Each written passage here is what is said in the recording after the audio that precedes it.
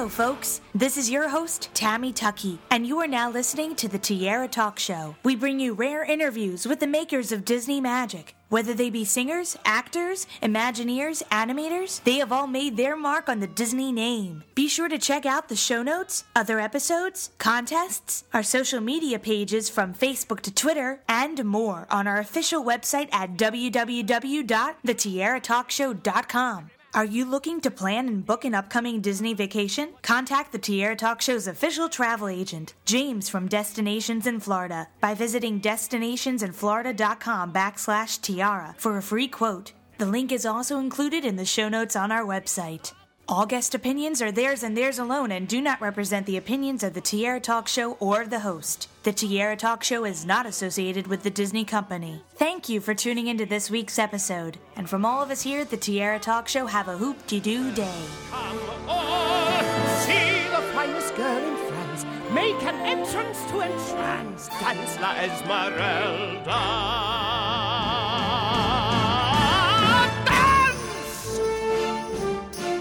This week at the Tiara Talk Show, we welcome back our Cast Member Corner segment, in which we speak to past or current cast members of the Disney theme parks from around the world. This week, I'd like to welcome former Walt Disney World character actress Laura Elise to the show. Welcome, Laura. Thanks, Tara. This is so exciting to talk to you today. Believe it or not, folks, as I had somebody on our show previously a few weeks ago, which was Emma Jacobs. She was actually on my home videotapes, and believe it or not, I don't know how it came to be, but some of my mutual Facebook friends were friends with you, Laura, and you are on my videotapes as Esmeralda in The Hunchback of Notre Dame. Which is so exciting because I'm going to need to get you to send that to me. How did you kind of come about working for Walt Disney World? Well, that's a great question, and it's not something I had planned on doing. I was already making my living as a singer. I had record deals, and I toured with bands, and I did musicals and operas and all that kind of stuff. And I was in Orlando. I'd been hired for a workshop of a new musical that was supposed to go to Broadway. And in the midst of the workshop, they ran out of money, and a bunch of the chorus members said, Laura, you'd be such a great Esmeralda. And I said, oh, well, yeah, I don't really do the whole theme park thing.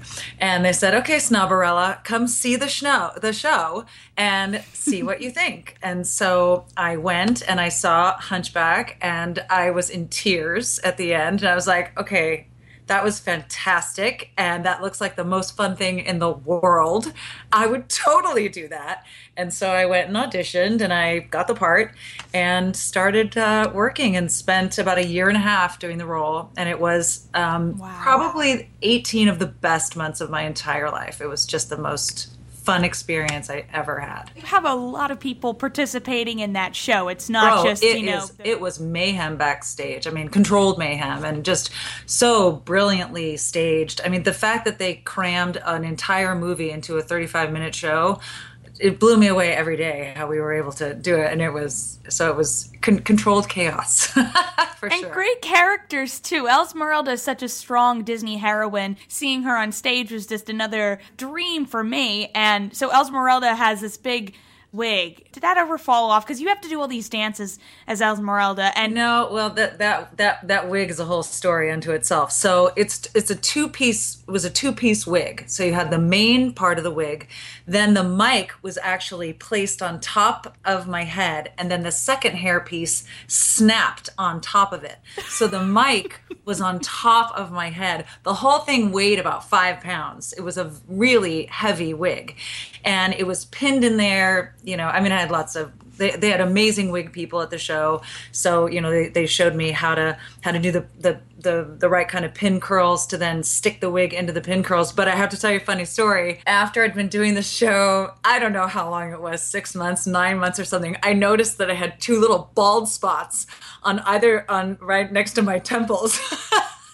Oh, no. And I had to work at changing up where I put the bobby pins in. But no, it never fell off. Never even came close. It was stuck on there. Did you get a chance to ever meet kids maybe behind the scenes or in the audience after everybody kind of basically left, just have a little small meet and greets? Yes, and that was hands down. I mean, there are a million things I loved about this experience, but hands down, the most awesome part about it was twofold. One, the show really became like the show for kids with all kinds of challenges, including terminally ill children. So we had lots of visitors from Make-A-Wish Foundation, where we'd get to meet with the families after the show, and which was always incredibly difficult because, you know, you didn't want to cry in front of them. So you had to stay like up, and we'd get through it. And it was just so, the families were always so amazing and positive and wonderful and loving. And the kids, of course, just, you know, you would have done anything to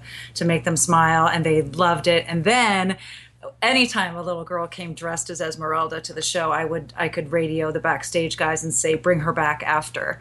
And, you know, that moment when you see it on the commercials, right? I wasn't a character out in the park, so I never got this experience anywhere else. But, you know, the little girl would round the corner and I'd go down on one knee and she'd run up and jump on me and hug me. And, you know, and sometimes they'd be like, I have your doll and I have your movie and I was you for Halloween, you know. And so in that moment, you know, I am Esmeralda to this little girl. And it was just the most special, incredible honor. Hands down the best part about the entire experience.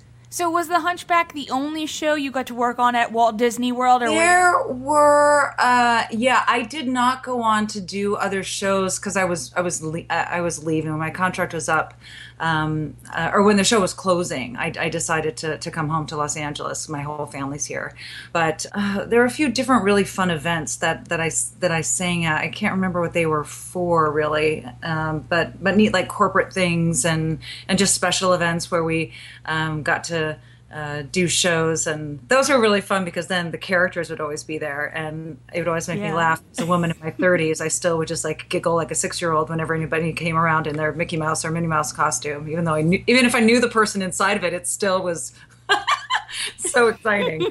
So, and I love Hunchback because the music is just gorgeous. Did you have a favorite song besides Esmeralda's God Help the Outcasts? Oh yeah, what was the first one? The Quasi's first song. Heaven's Light Out There. Okay. Out There was, I loved it. That was that. I'd be backstage warming up, you know, to that one, and loved that song. Did you ever get to keep one of the Quasimodo heart cards? Because for audiences listening who don't really remember this, Quasimodo has a heart card, and during the middle of the performance, he rips it when Esmeralda kisses Phoebus. So did you ever get your own and keep it? I didn't, but I will tell you a fun fact that we were all very mischievous in the show, and lots of Quasis took turns writing very funny things on the cards to try to break me up so that I would start laughing during that part of the show. And anything that could happen did, to everyone. I mean, there was always so much going on they couldn't see. I mean, I had things from, you know, it was an outdoor theater. So one of my personal favorites was the show during which I was singing and some bug flew straight into my mouth and like hit the back of my throat. That was a precious moment. Then this is my very first show. Phoebus broke my finger during the fight. What? Oh my goodness! You know where we were fighting? He has the sword and I have the candelabra. Yes. Well, the sword landed right on my pinky finger and broke it. In fact, I have a hilarious picture of myself after the first week of rehearsals. I look like I've been hit by a bus. I have so many bruises, and I've got the cast on my on my finger. Oh yeah, it was an extremely physical, crazy show. Like I said, real controlled chaos backstage. You can't imagine what was going on back there. It was really great. Some of my favorites were Tom Vazana, who was, you know, he was one of the gargoyles, and then he also played he was also the friar, and he had a favorite thing where, you know, there's a scene when I'm in the cathedral and having the little conversation with him, and he would always, the audience couldn't see his face. So he was another one who would be making the most hilarious faces trying to make me laugh. We spent a lot of time trying to make each other laugh. Not very professional, but very, very fun. Did you get to meet any celebrities during your time working for the show that they would come in and... Yeah, I know John Cicada was there one time. He had that song, I don't want to sit. And then we met with him after. Did Demi ever come during one of your performances? Was my and we're talking about Demi Moore too, by the way, the voice of Esmeralda. Yeah.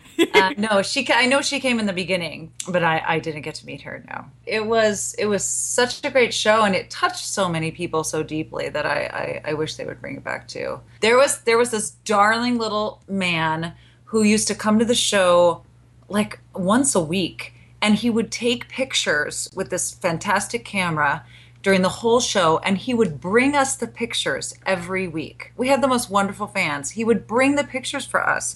So I have like a giant box of pictures from dozens of shows that I did. And the hilarious ones were from the summer where I literally look like I'm melting.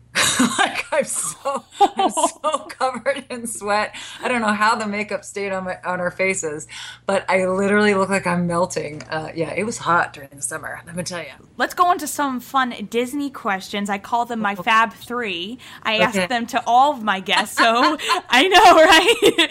So we'll start with the Donald one. So the Donald one is, as a child, what Disney film would you always like to watch over and over again? That's a hard question. You know, I was always a sucker for Cinderella.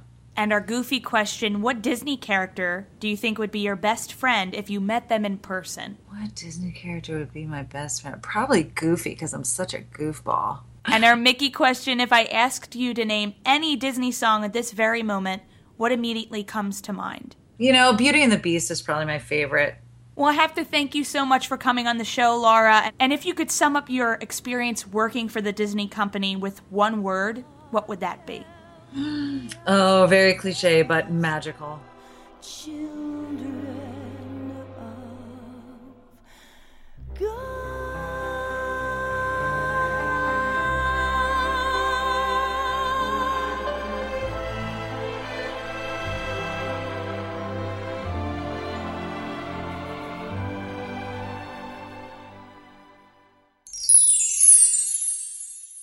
There's 10 of you and 1 of me. What's a poor girl to do?